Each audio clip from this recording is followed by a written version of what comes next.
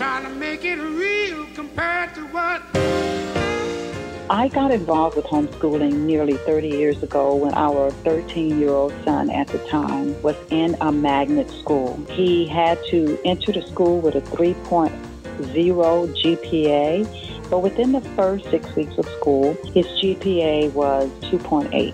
My husband and I were called to the counselor's office to discuss this. She said, we're going to transfer him or they were going to fail him. If someone is considering homeschooling, it's important not to be intimidated.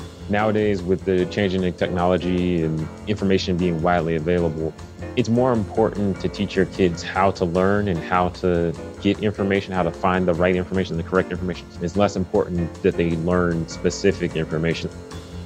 On the next Janice Adams Show, the ABCs of Parenting for Success.